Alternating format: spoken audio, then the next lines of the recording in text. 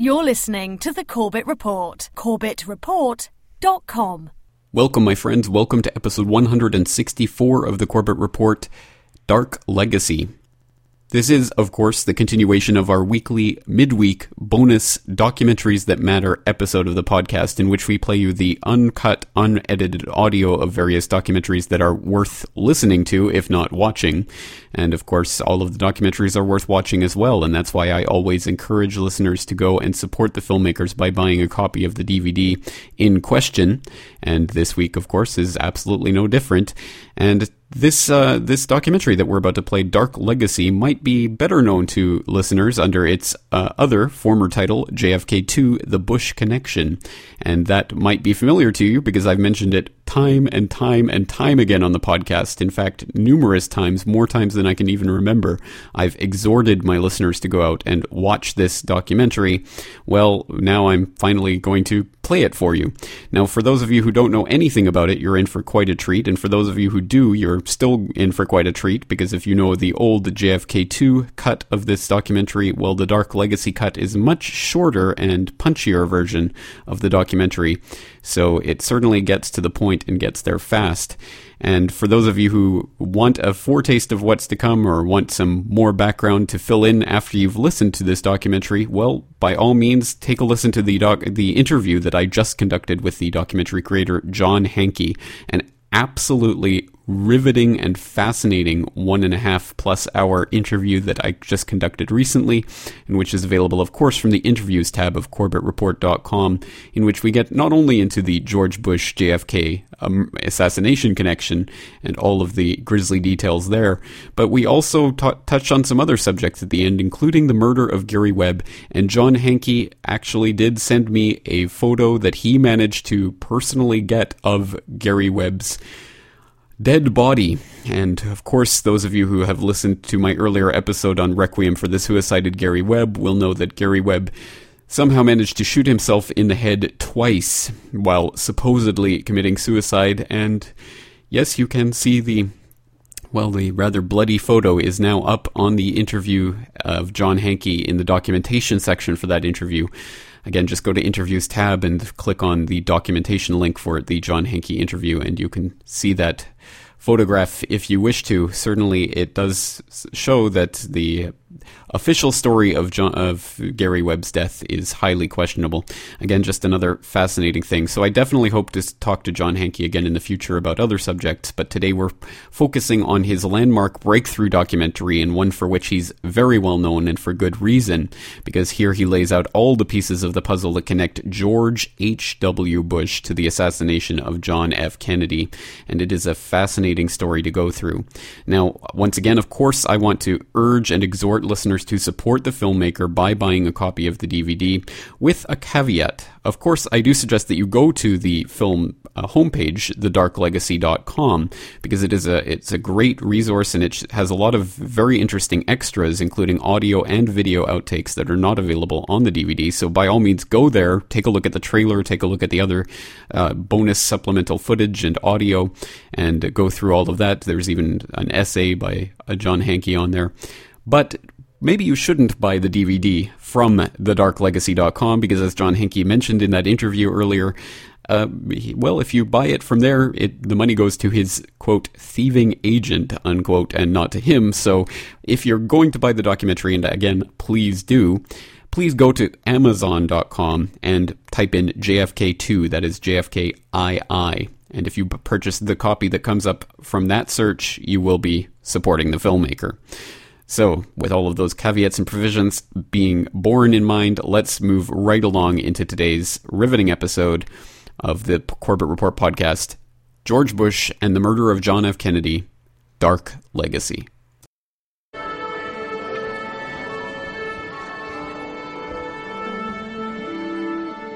Faithfully execute the office of President of the United States. And will, to the best of your ability, And will, to the best of my ability, preserve, protect, and defend the Constitution of the United States. preserve, protect, and defend the Constitution of the United States. So help you God. So help me God. If a free society cannot help the many who are poor. It cannot save the few who are rich. And so, my fellow Americans, ask not what your country can do for you. Ask what you can do for your country. We tend to see John Kennedy as youthful, glamorous, and vaguely progressive. But the day he died, we lost an invaluable treasure. We lost a man of peace who tried to get the American people to see our Cold War enemies not as despicable, inhuman monsters, but as people like us. No government or social system is so evil that its people must be considered as lacking in virtue. But we can still hail the Russian people for their many achievements in science and space, in economic and industrial growth, in culture, in acts of courage. Our most basic common link is that we all inhabit this small planet. We all breathe the same air. We all cherish our children's futures. And we are all mortal. And, though you're probably not aware, you lost the man who saved your life on October 17, 1962. U.S. spy planes had photographed Russian missiles in Cuba capable of hitting Washington and the entire East Coast. Kennedy announced a blockade of Cuba. This government, as promised, has maintained the closest surveillance of the Soviet military buildup on the island of Cuba. Within the past week, unmistakable evidence has established the fact that a series of offensive missile sites is now in preparation on that imprisoned island. And Kennedy's generals and advisors were telling him that he and they should slip away to the safety of bomb shelters, attack the missile sites, and then launch a full-scale invasion of Cuba. They assured Kennedy that the Russian missiles were not ready, but that they should all go to bomb shelters anyway, just to be safe, and leave the rest of us out to die. Kennedy thought about it, and then he told them that nobody was going anywhere, that if anyone died, they would be the first to go, sitting as they were in the White House, the prime target of those Russian missiles.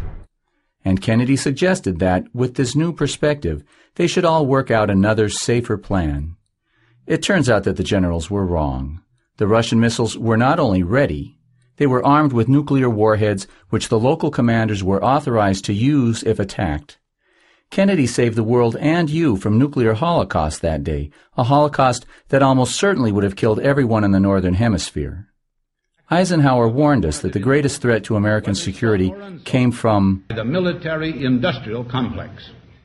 And Kennedy heard him. And then he called on the world to strengthen the United Nations organization, to help them not just to rein in the military-industrial complex, but to eliminate it completely. Before he died, Kennedy told the United Nations, For in the development of this organization rests the only true alternative to war. And war appeals no longer as a rational alternative. For a nuclear disaster spread by wind and water and fear could well engulf the great and the small, the rich and the poor, the committed and the uncommitted alike. Mankind must put an end to war, or war will put an end to mankind. It is therefore our intention to challenge the Soviet Union not to an arms race, but to a peace race, to advance together, step by step, stage by stage, until general and complete disarmament has been achieved. Under the eyes of an international disarmament organization, a steady reduction in force, both nuclear and conventional, until it has abolished all armies and all weapons, except those needed for internal order and a new United Nations peace force. And it starts that process now, today, even as the talks begin. Never have the nations of the world had so much to lose or so much to gain. Together we shall save our planet, or together we shall perish in its flames.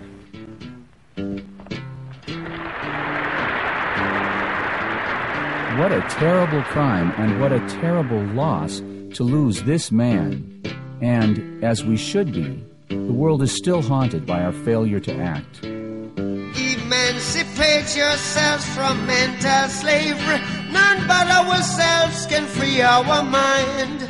Oh, have no fear for atomic energy, 'cause none of them can stop at the time. How long shall they kill our prophets while we stand aside and look? Yes, some say it's just a part of it. We've got to fulfill the book. Won't you help to sing these songs of freedom? 'Cause all I ever had, redemption songs, all I ever had. On November 22, 1963, the day he was shot, John Kennedy also lost a lot of things. He lost his beautiful wife. He left without saying goodbye to his lovely children. And although we don't think about it much, he lost the ability to have any effect on what the history books would say about him. Napoleon said that history is written by the winners, but I don't think we really appreciate what that means. If I'm rich and powerful, and my thugs murder you, and wipe out your family and all your friends and all of the witnesses, I am going to have much more to say about your history when it is written than you are. The killers get to write history, the victims get written about. And with his murder, John Kennedy lost the ability to have any effect on what the history books would say about him. He became one of the victims who get written about.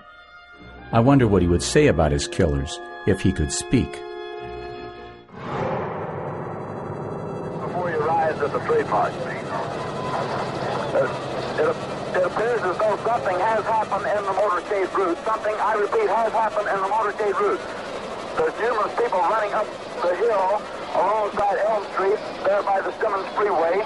Several police officers are rushing up the hill at this time. The most shocking thing about the assassination is not the brutality of it. It was brutal, certainly.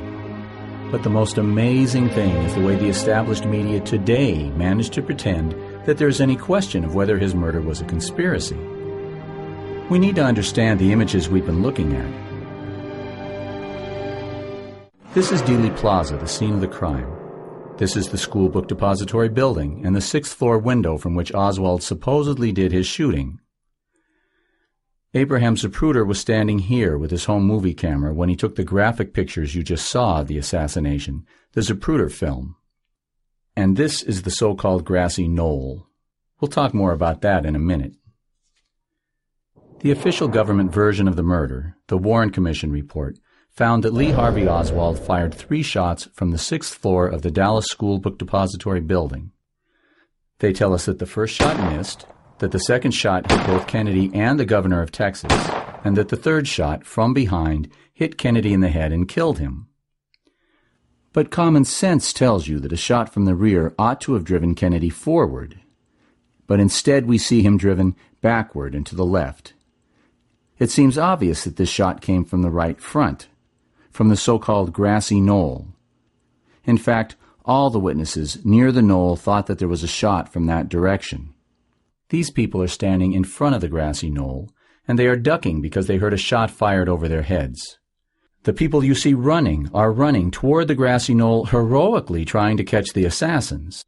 If Kennedy had actually been shot from behind, as the government says, he ought to have a small entrance wound on the back of his head. And this is the Navy doctor that the government got to write this report, saying that Kennedy did have this small wound in the back of his head. But there are some things you should know about this doctor. In a standard examination, he should have examined Kennedy's clothing for bullet holes. He didn't. In a standard autopsy, he should have dissected all of Kennedy's wounds to trace the bullet's path. He didn't dissect any of Kennedy's wounds. He didn't even realize that Kennedy had a throat wound. He later claimed that these drawings of his were wrong and that the wounds were actually much higher. He lost Kennedy's brain, which is still missing, and then he burned his notes. He burned his notes. But perhaps we shouldn't be too hard on him. Because this doctor, James Humes, had never done an autopsy involving gunshot wounds before in his life. So naturally, he was the government's first choice to perform the most important autopsy in American history. Dr. Humes' story about a small entrance wound on the back of Kennedy's head is today the official government version. But this is not the story that the New York Times told on the day that Kennedy died. On the left in this picture, we see the renowned New York Times reporter Tom Weicker in Dallas outside Parkland Hospital. He spoke to the doctors who had been called to the emergency room to treat the president, and his story later appeared the same day on the front page. His article states, "Later in the afternoon, Dr. Malcolm Perry, an attending surgeon, and Dr. Kemp Clark, chief of neurosurgery at Parkland Hospital, gave more details. Mr. Kennedy was hit in the throat just below the Adam's apple, they said. This wound had the appearance of a bullet's entry. Entry wounds on the front. Mr. Kennedy also had a massive gaping wound in the back and one on the right side of the head. The wound on the right was the entry for the shot from the grassy knoll. The wound in the back was the exit for that bullet that sent Kennedy's brains flying." This is Malcolm Kilduff, Kennedy's assistant press secretary, who was with him in Dallas. He also spoke to the doctors immediately after Kennedy's death, and then he called this press conference. Kennedy died at approximately 1 o'clock Central Standard Time today here in Dallas. He died of a gunshot wound in the brain. He had not yet heard the words school book depository or grassy knoll. All he knew was what the doctors had told him. Dr. Berkeley told me it's a simple matter, Tom, of a bullet right through the head.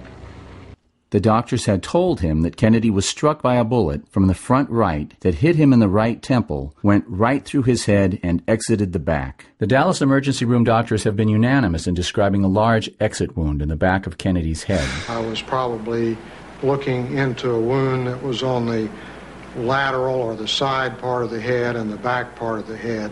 It would be this portion of the head right here.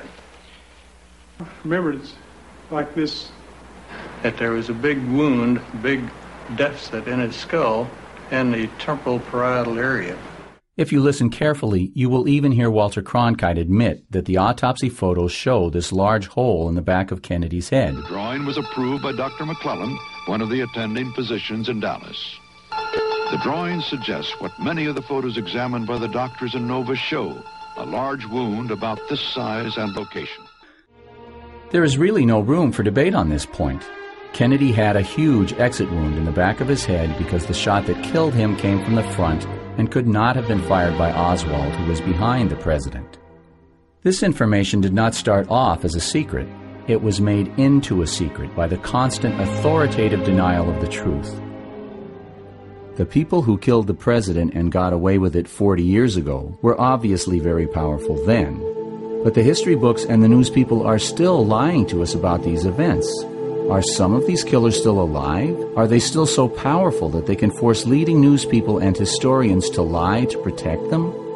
Apparently, the ones who are still alive are still very powerful people. You've killed all our leaders. I don't even have to do nothing to you.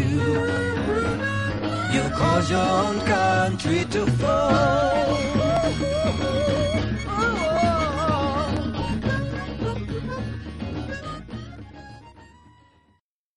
Can we help to give John Kennedy a voice?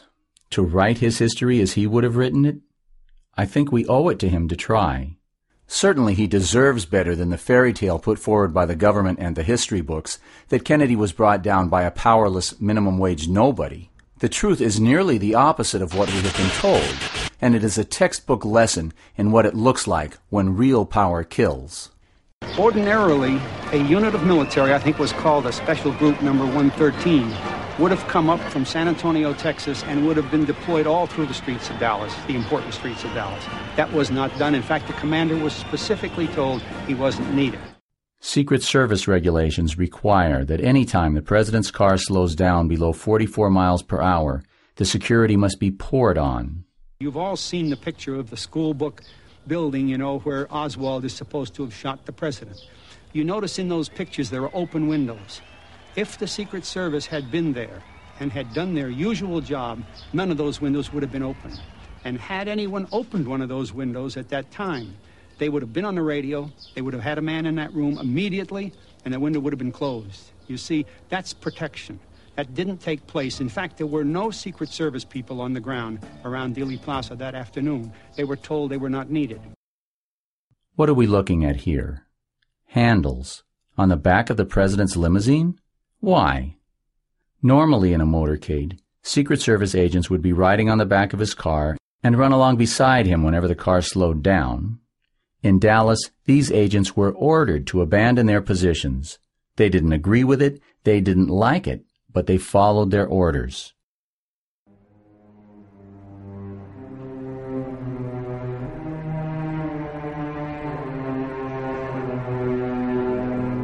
President Kennedy was murdered in Dallas.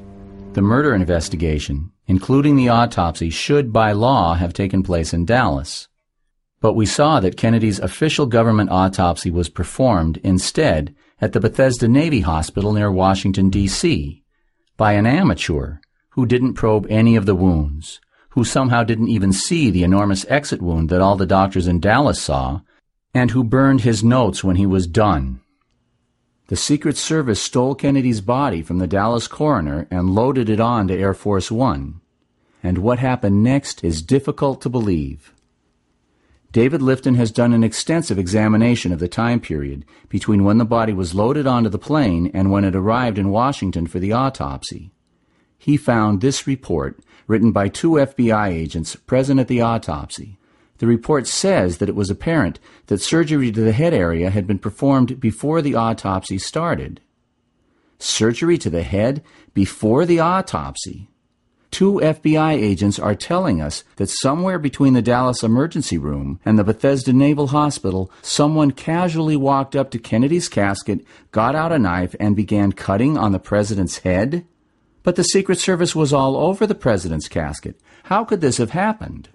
Lifton spent his life researching this question, and he found the answer. Lifton interviewed Aubrey Reich of the O'Neill Funeral Home.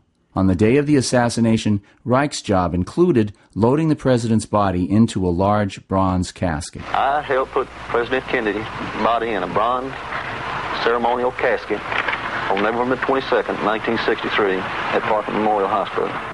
This bronze ceremonial casket was then illegally taken by the Secret Service and loaded onto Air Force One. But when the body arrived at the Bethesda Naval Hospital, it was removed from a very different-looking coffin by Navy autopsy technician Paul O'Connor. We opened the pinkish-gray shipping casket. There was a gray body bag, zipped shut. We unzipped the body bag, and the president's body was lifted out of the body bag. Reich also told Lifton that he did not put Kennedy's body into a body bag in Dallas.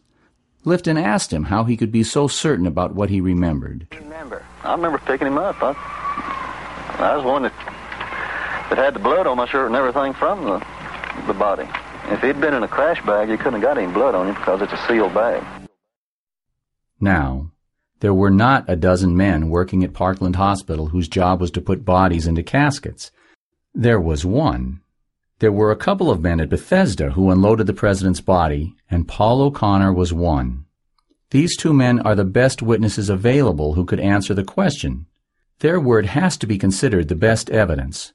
No other credible witness has ever contradicted their testimony on the subject. So, if you have any respect for the evidence, as sad a story as it is to tell, it seems that while the president's brother and widow were keeping a sad watch over an empty casket, someone, somehow, performed the grisly task of changing the wounds on the front of the president's body in order to destroy the evidence that Kennedy was shot from both the front and the back.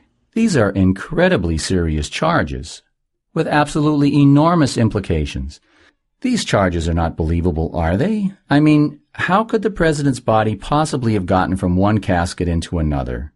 Are we supposed to believe that a couple of criminals just walked up to the casket in front of all those Secret Service men with all those guns and walked out with the body? Ridiculous, no? Okay, the FBI memo is powerful evidence, But the agent who wrote this must have made a mistake. Can we verify? Can we corroborate what the memo says about apparent surgery? Maybe the photos taken at Bethesda before the autopsy started will show the surgery referred to in this memo. Clearly, the FBI agents were not referring to the left side of the president's head. If there's any surgery here, it is certainly not apparent.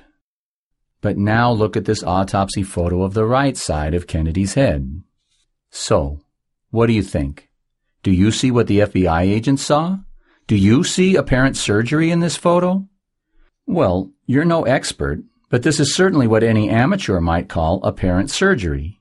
In fact, it doesn't look like a bullet wound at all. It looks like some Boy Scout got out his pocket knife and crudely cut a V in the president's scalp and then ripped the skin back. But why? Looking at a black and white version, it is possible to see a probable bullet hole here. This is also, by the way, where the president's press secretary said that the president was shot. So we have strong reason to believe that there is an entrance wound on this part of the president's head, and that the surgery we see here was an attempt, as Lifton says, to obliterate any evidence of frontal entry. There's a critical point that needs to be stressed about this photograph.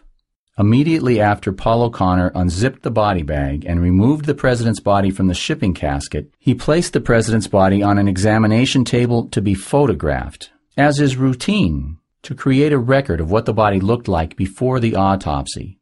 And this picture was taken at that time, before Dr. Humes began cutting the body up as part of the autopsy.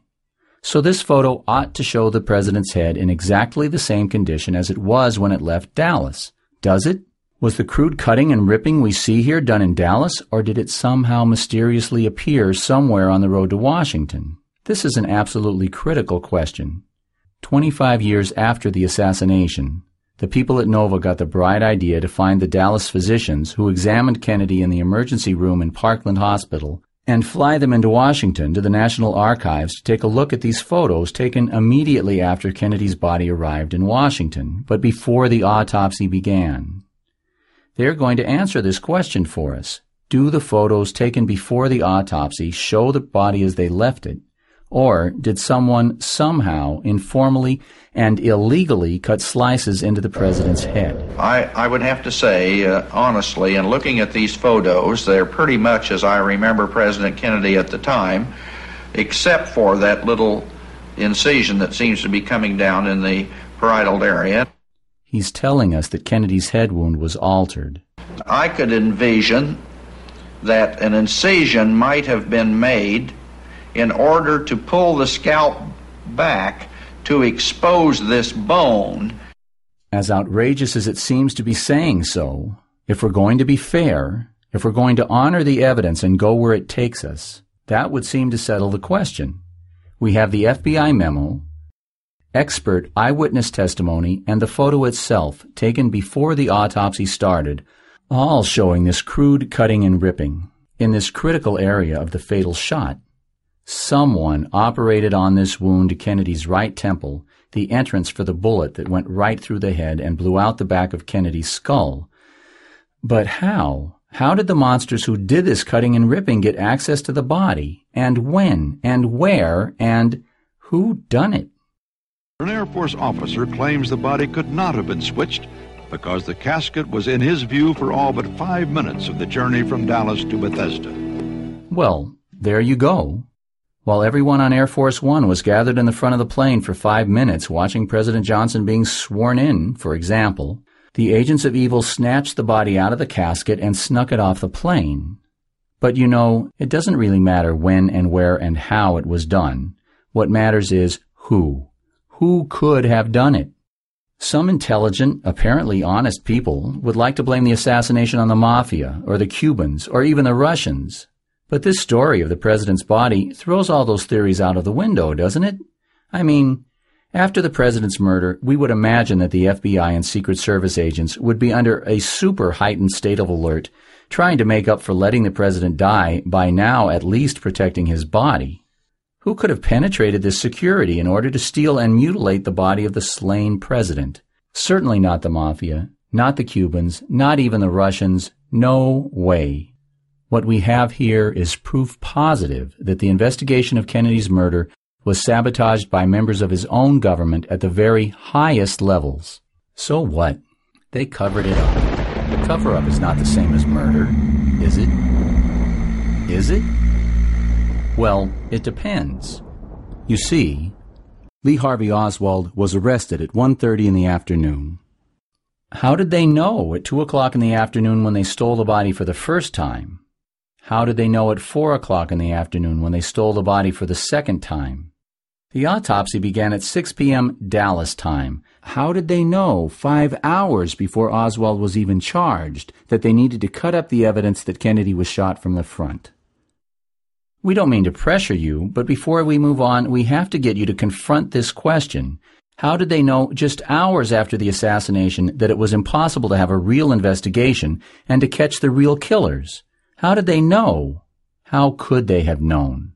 The men who stole Kennedy's body and mutilated it were accessories before the fact. They had to have been accessories to have acted so swiftly and so decisively and so brutally. They were guilty of conspiracy to murder. They were in on the assassination, part of the operation from the beginning. They were powerful men to be able to do what they did and get away with it. Who had such power? It's a short list, isn't it? I know you're waiting for the CIA. They wouldn't have you in the fire.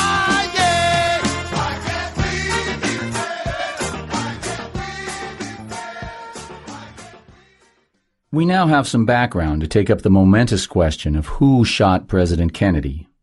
This question is easier to answer than you might think. Spotlight magazine published an article citing a memo written by this man, former CIA Director Richard Helms, which places this man, an admitted CIA assassin, in Dallas on the day that Kennedy was murdered. The memo says, Hunt was in Dallas the day the president was murdered and was involved in the conspiracy to kill Kennedy. Hunt sued Spotlight magazine for slander and had his day in court. Hunt's explanation of where he was on the day that Kennedy was murdered is a disaster of impossible lies. Over the years, Hunt has given 5 different explanations of where he was on the day that Kennedy was murdered. Now, the jury found the magazine innocent of slander. Just think for a minute about what that means. The magazine had written that, quote, Hunt was in Dallas the day the president was murdered and was involved in the conspiracy to kill Kennedy, unquote. The jury said publicly that they found that what the magazine had written about Hunt was true. Essentially, they found Hunt guilty of the murder of President Kennedy. Somehow, that story failed to make the papers. But there's at least one story from this trial that should be told.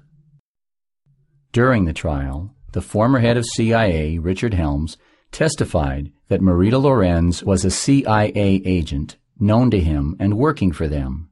Her role in a CIA plot to assassinate Castro was the plot of a movie. During the court proceedings, Ms. Lorenz testified that she was part of the CIA's Operation 40, which carried out terrorist raids against Cuba from 1960 to 1963. During November of 1963, she was working with this man, CIA operative Frank Sturgis. She testified that one day Sturgis came and told her to pack her bags, that they were going on a mission. A short time later, she drove to a motel in Dallas with Sturgis in 2 station wagons full of men and guns.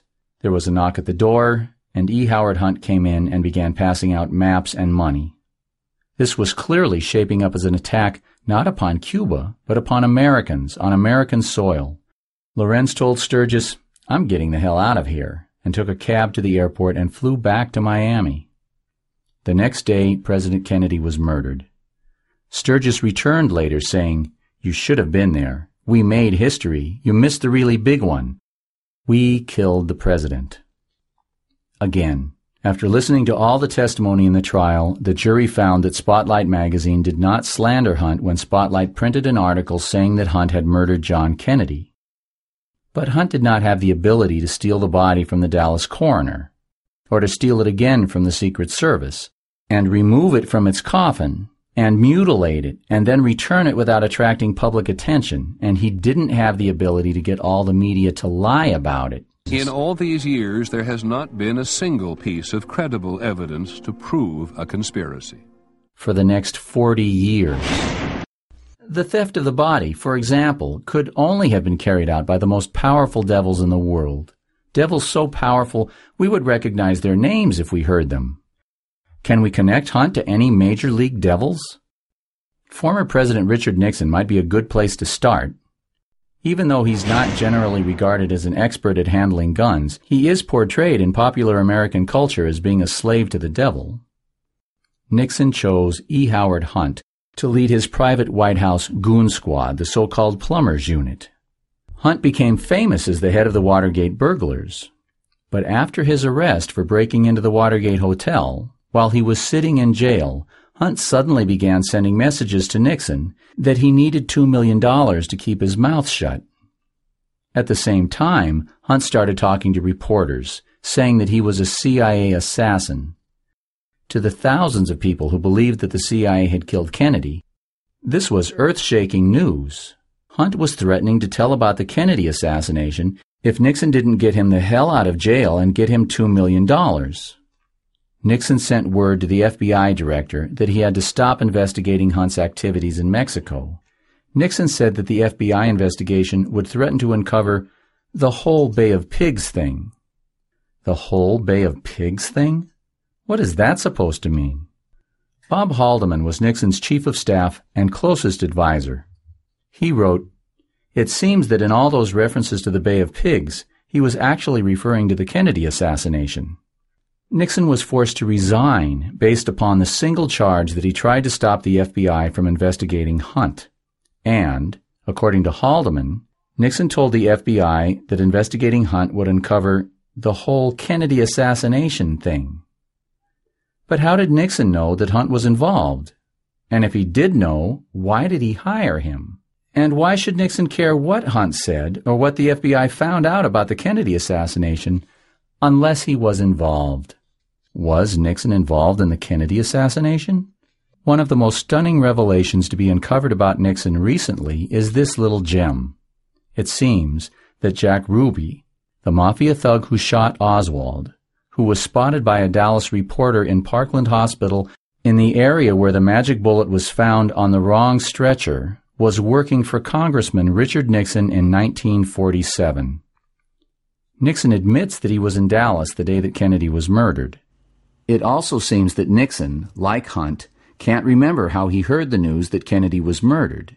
You see, in 1964, he told Reader's Digest that a man ran over from the street corner and said that the president had just been shot in Dallas. However, exactly 9 years later, he told Esquire magazine, a woman came out of her house screaming and crying, "She told me that John Kennedy had just been shot in Dallas."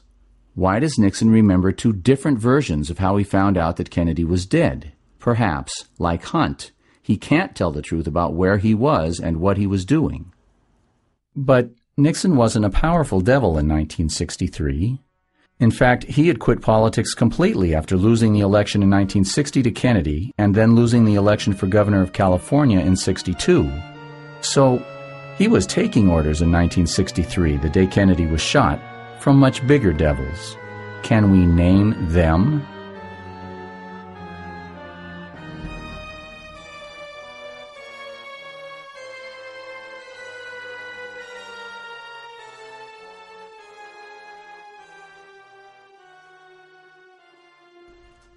During World War II, J. Edgar Hoover, the head of the FBI, was given the job to investigate the activities of American Nazis. In the course of this work, he investigated the Nazi connections of Union Bank of New York, and in 1942, the year the U.S. entered the war, the bank was seized as a Nazi asset.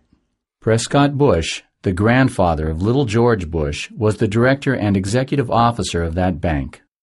And when the U.S. grabbed the bank, he protested. He said, "Wait a minute, that's my bank." Hoover said, "That's right, no mistake, you're a Nazi, you run a Nazi bank."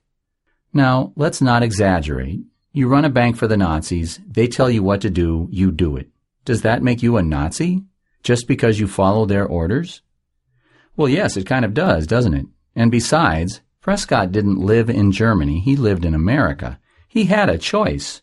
There were lots of other jobs and other people he could have worked for. He freely chose to work for these Nazis. But maybe the Germans he was working for were just opportunistic businessmen, just out to make a buck.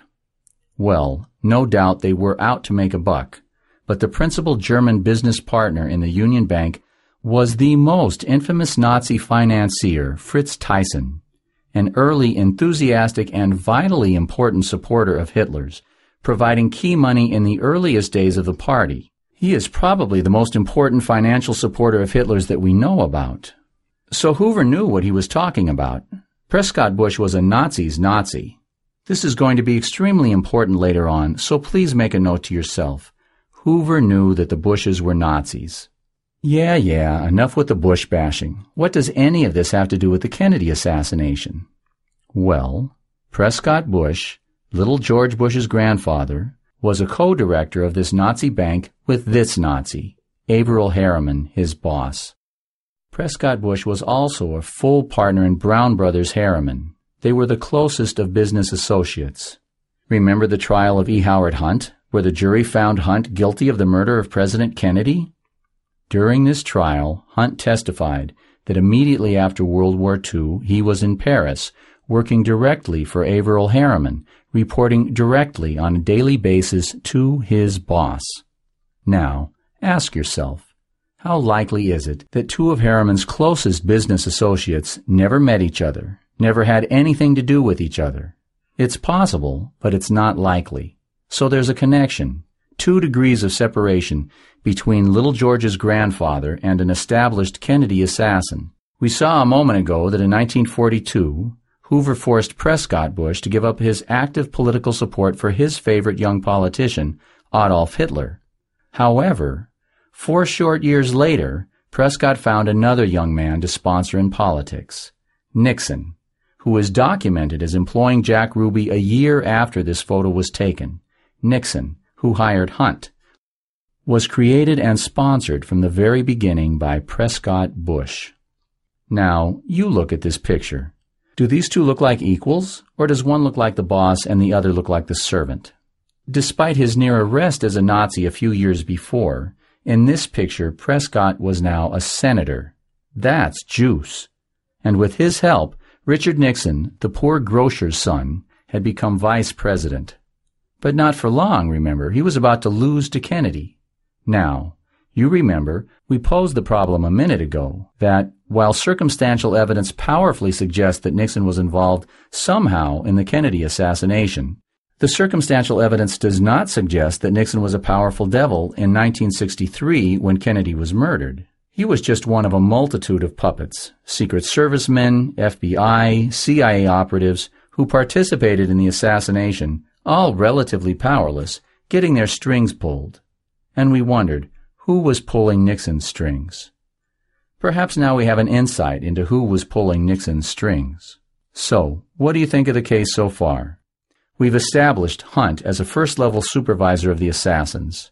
He is connected to Prescott Bush through Harriman. And he is also connected to Prescott through Nixon.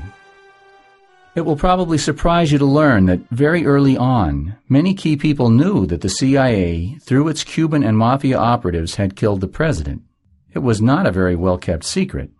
Just one example is that Pulitzer Prize-winning reporter Haynes Johnson says that he was in the room when Robert Kennedy, on the afternoon of the murder, blamed the assassination on the CIA and their anti-Castro Cubans. And there's reason to think that Hoover also knew most of the details of the assassination even before it happened. In 1960, 3 years before the assassination, Hoover himself wrote a memo about Lee Harvey Oswald's involvement with the CIA. 3 years before the assassination, Oswald was on Hoover's personal radar as being CIA involved. Just amazing. And apparently just the beginning of a long and beautiful relationship between Hoover and Oswald. You see, at the opening session of the Warren Commission's official investigation into the Kennedy assassination, this man, the Attorney General of the state of Texas, Wagoner Carr, calls up the commissioners and says he thinks, "Y'all ought to know your boy Lee Oswald was working for the FBI on the payroll getting $200 a month with the ID number S179. The commissioners decided not to even ask Hoover about it. Why? My guess is they were scared to death he might admit his relationship with Oswald. And there's powerful evidence that Oswald was working for the FBI, spying for them on the CIA. In 1963, Kennedy called in Hoover and ordered him to locate the secret training camps that the CIA was using to train their anti-Castro Cubans for terrorist raids against Cuba.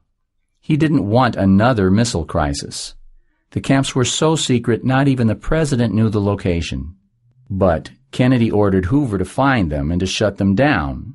And Delphine Roberts, a secretary who helped run the CIA's camp at Lake Pontchartrain, Louisiana, told the Warren Commission she saw Lee Harvey Oswald at the camp just days before the FBI raided it and seized all the weapons and shut it down. Oswald's closest known associate in New Orleans worked at this garage where Oswald used to hang out with him. This witness told the Warren Commission he saw Oswald exchange envelopes outside the garage with men he took to be FBI agents. And you remember Sophia Lorenz. She says Oswald was at the meeting in Dallas the day before the assassination when Hunt walked in and started passing out maps and money. William Walters, a clerk at the FBI, produced a memo from Hoover warning of a coming assassination attempt on November 22nd in Dallas. Hoover knew. These people have given me a hearing without legal representation or anything. I didn't shoot anybody, no, sir. And if Oswald was his informant, he knew plenty. Remember, too, Hoover knew that the Bushes were Nazis. The biggest American Nazis, the ones who supported and employed Prescott Bush, were not Hoover's friends. He had busted them in 1942, and now they had set up his most important undercover informant for the murder of the president. But so now, with all that in mind, look at this bombshell that Hoover dropped on the Bushes 5 days after the assassination. It was released by the FBI in 1977, hidden under a pile 100,000 pages high. It took 15 years for researchers to find it. It was never classified and would have been widely distributed, so Hoover's not speaking frankly here. We have to read between the lines. It's signed by J. Edgar Hoover himself, and the title is Assassination of President John F. Kennedy. That's a big hint, I think, as to what the memo is about. It says that it's about a meeting that took place between the FBI and the CIA the day after the assassination. The memo says that the FBI had been investigating a possible threat from what Hoover calls a misguided anti-Castro group. A misguided anti-Castro group. The memo doesn't say that members of some misguided anti-Castro group killed Kennedy, but Hoover undoubtedly knew that they had. What the memo does do is name Mr. George Bush of the Central Intelligence Agency as a CIA officer associated with the CIA's misguided anti-Castro groups. It suggests that Bush was the person at CIA responsible for these people. And in stark black and white, it says that the CIA sent Mr. George Bush to Washington the day after the assassination to answer for them, when the FBI had questions about the activities of some misguided anti-Castro group. The memo was a scandal when it was made public in 1988, because it says that George Bush was in the CIA in 1963. It means that Bush lied, committed perjury when he told the Senate under oath that he had no CIA experience before becoming director in 1974. It means that he was in the CIA when he ran for Senate and lost in 1964, and when he ran for Senate and lost in 1970. And it means that he was in the CIA when Nixon brought Bush into the White House, trailing E. Howard Hunt behind him. Bush was first confronted with his memo in 1992, and he had a chance to respond to it. Bush claimed that the memo must be talking about another George Bush working at CIA because it couldn't be talking about him, because he had never been in the CIA. Oh, except for that time in 1974 when he was director of CIA. Should we believe him? Let's make clear what we're talking about here. The George Bush of this memo, who received the FBI's report on misguided anti-Castro Cubans, was an officer in the CIA and obviously a supervisor of the CIA's misguided Cuban operations. We've not only seen the CIA and their misguided Cubans implicated in the Kennedy assassination, but we've seen that Hoover knew that they were involved when he wrote this memo. This is some important stuff, eh? The George Bush of this memo is essentially being named by Hoover as being directly implicated in the assassination. It makes a huge difference if this was our George Bush or some other George Bush. But how can we know? Well, come on, it's basic stuff. Is there any corroboration? Is there any other evidence besides this memo to show whether Bush was in the CIA at this time or shows whether Bush was supervising anti-Castro Cubans? We'll start by looking at Bush's connections. A quick look at Allen Dulles may help us understand the importance of connections. Dulles worked closely with Nazi bankers during World War II. That somehow qualified him to become the director of the newly formed Central Intelligence Agency, the CIA. He was the architect of the Bay of Pigs invasion of Cuba. When he launched the invasion against Kennedy's orders, of course Kennedy fired him.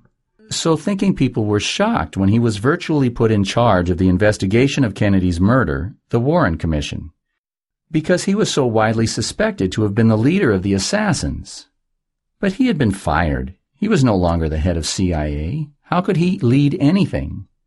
Because the organizing principle of secret work is that you trust only the people known to you personally and that are connected to you personally.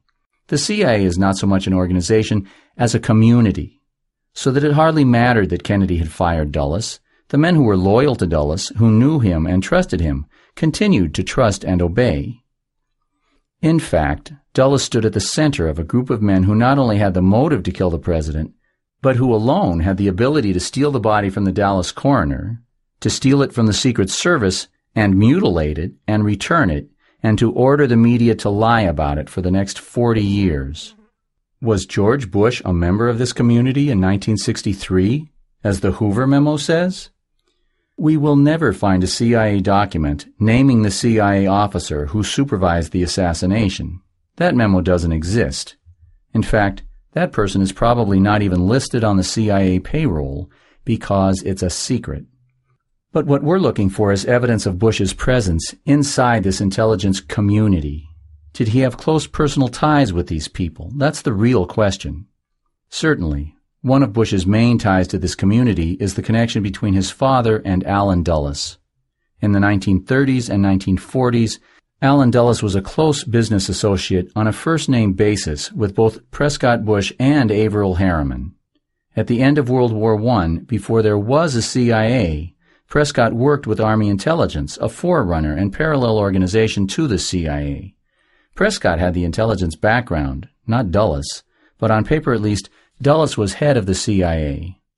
Through Prescott's closest associate, Averell Harriman, Prescott is also tied to Richard Bissell, the CIA Director of Operations for the Bay of Pigs invasion, who was also fired by Kennedy. Bissell, like Hunt, also worked for Averell Harriman for 10 years before joining the CIA. In 1962, the year before Kennedy was murdered, Prescott also partnered with William Casey, who would become the CIA director under Reagan. At that time, Kennedy was moving to dismantle the CIA. Prescott and Casey together founded the National Strategy Information Center to directly fight against Kennedy's efforts. Now, let's pause for a moment to savor this picture, if you will. We're looking at Prescott, teamed up with a man who would become one of the most notorious law-breaking CIA chiefs in history. Under Reagan, Casey was at the epicenter of the October Surprise/Iran-Contra/crack cocaine scandal. And a year before the assassination, these two formed this National Strategy Information Center to organize opposition to Kennedy's efforts to reduce the power of the CIA. To organize opposition. Think for a moment, what does that mean, to organize opposition? It means that you meet with all the most powerful people you can find, other people who, like you, want to stop Kennedy. And you try to come up with plans to stop him. That's what organizing opposition means, isn't it? The killers would be the most natural candidates for membership in Prescott's organization. Now, this is only circumstantial evidence, but it is powerful circumstantial evidence. And if we pause for another moment to catch up on our scorekeeping, we will see that it has already been shown that Prescott did in fact surround himself with people, including his son, who were directly connected to the killers. He was closely connected to Harriman, who was closely connected to Hunt, a second-degree connection. He was closely connected to Nixon, who was closely connected to Hunt, another second-degree connection. Hunt was in the CIA. That means he also worked for Dulles. So, add one more second-degree connection with Hunt. And Hunt was supervised by Richard Bissell at the Bay of Pigs. So add a third-degree connection with Hunt. And, of course, we have the Hoover memo, which says, in black and white, in so many words, that there is a direct, first-degree connection between Prescott's son, George Bush, and the misguided anti-Castro Cubans, who were famously supervised directly by E. Howard Hunt. But at the center of Bush's connections to the world of secret murder and filth is his membership in the secret society of Skull and Bones, a secret Yale fraternity famous for its celebration of racism, robbery, and death. This tomb is where they meet twice a week to engage in black rituals involving skulls, candles, and secret oaths. It's supposed to unite the members in a special, creepy way. Brothers under the skin is how the Bonesmen themselves describe their relationship. Their graduates are a powerful bunch of devils. Averill Harriman and Prescott Bush were Bonesmen. George Herbert Walker Bush was a Bonesman, and so was his grandfather, the arch-racist George Herbert Walker. Robert Lovett, architect of the CIA, was a Bonesman, selected for membership by Prescott himself.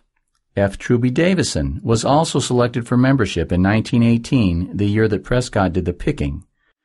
Davison was in charge of hiring for the CIA in 1948, the year that George Herbert Walker Bush left Yale in search of a job. Davison had a son, Endicott Peabody Davison. Endicott was Skull and Bones, class of 48, making him brother under the skin to George Herbert Walker Bush. He's also the Bush family lawyer. Okay, they're weird and creepy. Or not. Maybe in 1,000 years this secret male bonding will be a mainstream practice in group therapy. I don't know. Maybe they don't do it anymore. Maybe they never did it. I don't really care. It's not the point. The point is that no one will dispute the fact that Skull and Bones is an intimate organization whose members have very close relationships with each other, who work with each other throughout the rest of their lives, and who are very loyal to each other. Prescott chose Truby. He had a close relationship with him. Truby went on to become the head of hiring for CIA. George Sr. was a brother under the skin to Truby's son. George Sr. had a close, even intimate relationship with the son of the head of hiring for CIA. Their fathers had a close, even intimate relationship. What we are supposed to be doing here is trying to evaluate this message from Hoover. We are trying to judge the likelihood that this memo, referring to a CIA supervisor of anti-Castro Cubans named George Bush, is referring to our George Bush. Certainly, all this evidence about Skull and Bones and the CIA makes it certainly appear very possible, even likely. In a world where personal connection is everything, no one could possibly have a closer personal relationship to the head of hiring for CIA than George Herbert Walker Bush. Bush's first job on leaving Skull and Bones was to work for Neil Mallon, brother under the skin to Prescott, class of 1918. In a letter to White House aide C.D. Jackson, dated March 26 of 1953, now Senator Prescott Bush described Neil Mallon as a very old and dear friend. I might say that Neil Mallon is well known to Allen Dulles and has tried to be helpful to him at that agency, especially in the procurement of individuals to serve in that important agency. So, George went from Skull and Bones. He went directly from being a brother under the skin to the son of the head of hiring for CIA to working for a recruiter for CIA. You couldn't ask for more powerful evidence that our George Bush was in the CIA when Hoover said that he was. But you can get it. This letter records a meeting between Prescott Bush, George's CIA-promoting father, Neil Mallon, the CIA recruiter, and Allen Dulles, the director of CIA, to discuss, quote, our pilot project in the Caribbean, unquote. Now, let that sink in for a moment. Here you have the two most important men in George's future professional life, his father, Prescott, and the man who trained George in the oil business, Neil Mallon, meeting with the head of the CIA in order to coordinate with the CIA their future plans in the Caribbean. Prescott and Neil Mallon's plans had George at their center. George was their pilot project in the Caribbean. The terrorist raids of Operation 40 involving Hunt, Sturgis, and Marita Lorenz were the CIA's private project in the Caribbean. This letter, then, not only ties George to the CIA, corroborating the Hoover memo on that point, it not only ties George's future oil company to the CIA's plans in the Caribbean, but it thereby ties George to the CIA's misguided anti-Castro groups mentioned in the Hoover memo, which was the CIA's pilot project in the Caribbean. And, a short time after this meeting, at the moment that Allen Dulles began implementing his plan for the CIA invasion of Cuba at the Bay of Pigs, Bush began his independent business career as the sole owner of Zapata Offshore Oil. Zapata Offshore's oil rigs just happened to be positioned right in the middle of CIA operations in the area 30 miles north of Cuba near Cay Sal, an island used by the CIA for supplying the various terrorist raids of Operation 40, Operation Mongoose, Alpha 66, and the rest of these murderers against Cuba. Let me repeat that. Bush left his job, being trained in the oil business by a CIA recruiter, and went to work on his own, setting up shop right in the middle of the CIA's misguided anti-Castro Cuban operations. Really, that should sort of settle the question. 3 pieces of undisputed, solid evidence that our George Bush was working for the CIA in the Caribbean. And this is the big stuff. But there's more. The assassins of Operation 40, the misguided anti-Castro Cubans of the Hoover memo, were supervised on the front lines by E. Howard Hunt. Hunt got this job because he was previously a first-level supervisor of the Bay of Pigs invasion. The secret code name for the Bay of Pigs invasion was Operation Zapata. Operation Zapata? Zapata offshore? Now, you could fairly ask what kind of idiot would give a secret operation a secret code name and name it after his own company that was operating in the area. What kind of idiot? George Bush, that's what kind of idiot. In World War II, Bush named his plane after his wife, the Barbara II. When this plane was shot down, what do you suppose he named his next plane? Did you guess it? The Barbara III. While the CIA was preparing for the Bay of Pigs invasion, the CIA ordered a large ship from the Navy to carry guns and tanks and men to the Bay of Pigs invasion. But no one was supposed to know that this was a U.S. Navy ship. The world was supposed to believe that these were just private citizens of Cuba. So it was necessary to disguise the ship and to change the name. The name was changed to the Barbara. Now, this is not a big deal. It's a small deal, but it's there. Bush has a habit of naming things in his military career after things in his personal life. He named 2 planes after his wife, and one of the 3 CIA ships at the Bay of Pigs was renamed the Barbara. It's a small piece that just happens to fit perfectly with the bigger picture of Bush as a CIA officer working with anti-Castro Cuban terrorists.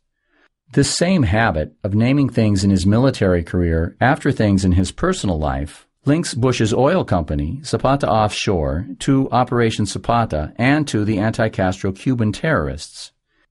But again, let's not overemphasize this name stuff. Finding the name of Bush's wife on a CIA supply ship, or finding the code name for the Bay of Pigs invasion on his oil company, is a small but clear detail of this much bigger picture. The big picture shows us that at the same time that Hunt moved from working inside Harriman's office to go to the CIA where he supervised at the CIA's invasion of Cuba, at the same time that Richard Bissell moved from working inside Harriman's office to go to work for the CIA where he became the director of planning for the Bay of Pigs operations, at the very same time, the oldest son of Harriman's closest associate went to work in the exact same outdoor office where Hunt and Bissell were now operating.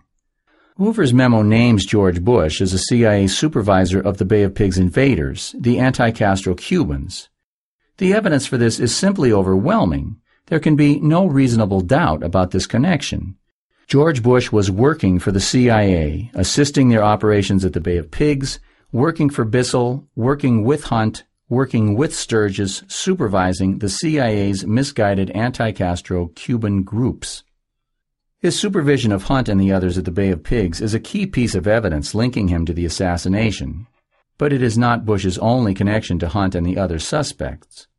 After Bush got beaten up, losing 2 elections for Senate, Nixon rescued him from defeat and humiliation by bringing him into the White House, trailing E. Howard Hunt behind him. Haldeman says no one seems to know who brought Hunt into the White House.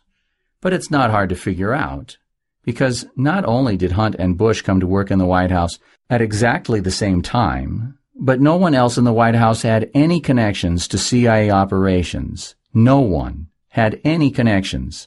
While Bush, on the other hand, was directly involved in the same CIA operations in the same area at the same time that Hunt was. How can you possibly explain the connection between these people?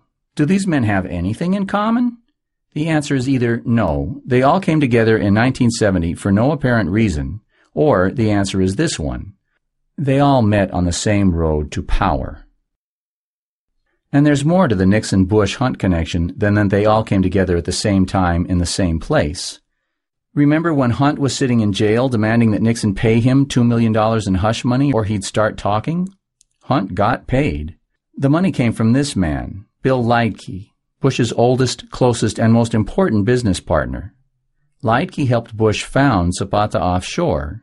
Then, in 1959, when the CIA needed the company, Leitke handed the company to Bush, made Bush the sole owner so that Bush could carry out secret operations without any outside observers getting in the way. The fact that Bush's closest business partner paid Hunt the hush money is just one more connection between Hunt and Bush. It's starting to get ridiculous. Hunt's mother is not so thoroughly connected to Hunt. But now we'll look at a couple of pieces of strange evidence that, while they don't connect Bush to the killers, do connect him to the assassination in ways that can only be described as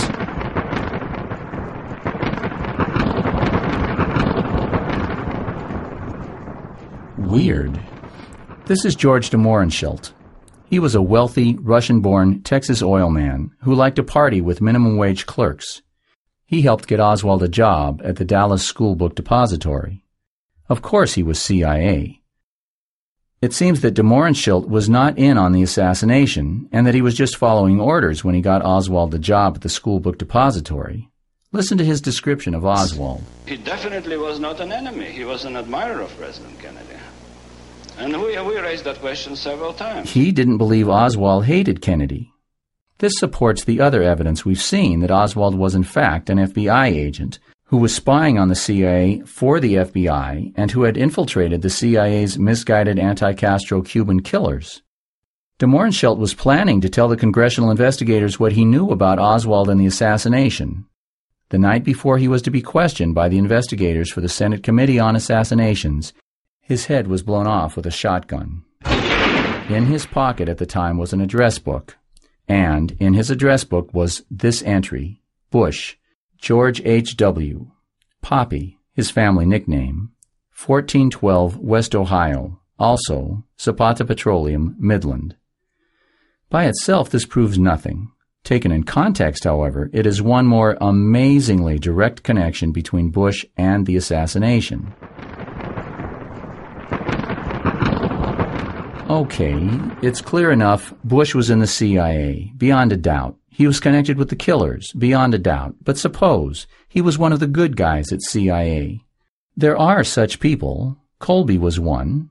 Maybe Bush was like Colby, a good guy who worked with the killers while they were carrying out operations that the president actually had ordered, but someone who the killers had to get rid of when they were committing terrible crimes not approved by the president.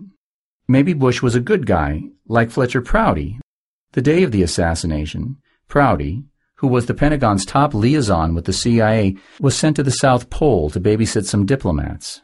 Maybe the bad guys sent Bush on vacation the day they killed Kennedy to get him out of the way. Well, this document shows different. This FBI document records that, on the day of the assassination, at 1:45 p.m., 1 hour and 15 minutes after the shooting, Bush was already involved in trying to misdirect the FBI in their efforts to catch the killers. This document records that Mr. George Bush telephonically furnished the following: that he recalled hearing in recent weeks, the day and source unknown, that one James Parrott had been talking of killing the president when he comes to Houston. Date and source unknown? How could you not remember when or where you heard someone say that he was going to kill the president? It's little wonder, then, that this FBI agent took time from the busiest day of his career to record this screwy phone call. He wanted to be sure to record the name and occupation of this very suspicious caller. And we see, then, that Bush was not out of town on vacation. He had not been sent to babysit some penguins at the South Pole. He was actively involved in matters related to the assassination. And, out of his own mouth, he was in Dallas on the day that Kennedy was killed. When questioned about this FBI document, Bush said that he does not recall making the phone call. Now, wait 1 minute. Everyone in the country can tell you exactly where they were and what they were doing when Kennedy was killed. He was busy calling the FBI to misinform them, but he doesn't remember? His failure to recall such dramatic events puts him into a unique club. Like Nixon and Hunt, he can't seem to remember the events of November 22, 1963. By itself, this claim of Bush's that he cannot remember such a fabulously significant event in his life, with no other evidence, would be terribly incriminating. But this incredible memo does not stand by itself. It's only a small part of this mountain of evidence connecting Bush to every single aspect of the assassination: planning, execution, and cover-up. No one, not Connally, not Hunt, not Nixon, not Sturgis, not Prescott, not Dulles, no one on the planet could possibly have better credentials as a suspect in the murder of John F. Kennedy than George Herbert Walker Bush. The scale in this case is tipped past a certain critical point. The probability that he was involved is genuinely beyond a reasonable doubt. The Hoover memo is not circumstantial evidence. It is direct, eyewitness, smoking gun evidence from the most influential figure in the history of American law enforcement. The rest of the evidence merely provides a context for this memo that makes it impossible to reasonably believe that the former president was not involved in the murder of John Kennedy, acting as a frontline operative for the military-industrial complex, which Kennedy had asked the United Nations to help him destroy. A steady reduction in force, both nuclear and conventional, until it has abolished all armies and all weapons.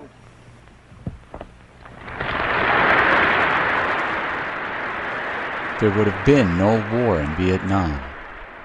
Bush's crime, ripping this man from us and delivering us back into the hands of the military-industrial complex, is one of the great acts of treason in all recorded history. If we could present this evidence to a patriotic jury in Texas, they would certainly give him the death penalty for what he stole from the American people.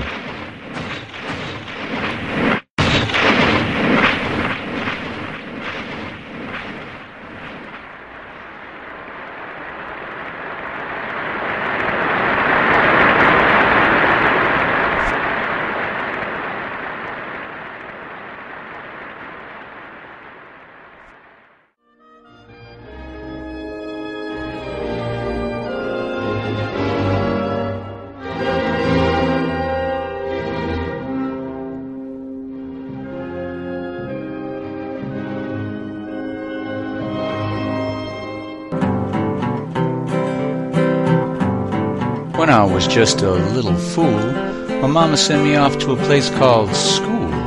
Liked the part about taking a nap, but seemed everything else was a load of crap, no fooling. Taught us George Washington chopped down the cherry tree so we could all have freedom, justice, and liberty. Did I mention Columbus discovered America? Well, I went off to college, and believe it or not, the harder I studied, the dumber I got. Taught us we was all geniuses, folks back home was asses, and elites like us ought to rule the masses. Some schooling. Had to drop out, though. Just couldn't seem to get my shoulders inside my patootie. Got slapped in the face. No, it couldn't have been ruder by a friend with a film by a guy named Zapruder. Showed Kennedy's brains getting blown out the back. Seems the Warren Commission was hooked on crack. And the FBI, and every newspaper and television and radio on God's green earth. Well, the day JFK got blown away, old George Bush was in the CIA, and though E. Howard Hunt might have held the gun, George Bush Sr. was surely the one who said, do it. Told him again during Watergate, do it. Sold that slogan to Nike. Well, 40 years later, I'm preaching away. Seems my head's still out in the light of day, but Kennedys are still dying, people are still crying, and the TV and the papers and the teachers still lying. Seems it's still pretty dark out in the middle of the day, even if your head ain't shoved 5 miles up your patoot. Well, what you gonna do? Seems I can't keep quiet, can't sit still, and I ain't gonna lie and sit back watching while the devils rule. Might have been once, but I ain't no fool. I'm gonna holler, hey, and I'm gonna beller, hey, and I'm gonna sing a little song. Goes something like this. When I was just a little fool. Your name is Big Brother. I know you're waiting for the CIA. They wouldn't have you in the fire.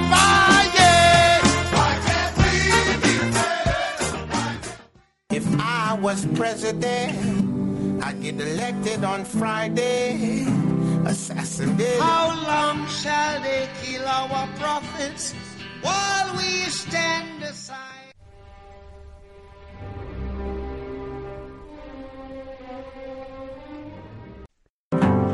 When I was just a little fool, my mama sent me off to a place called school.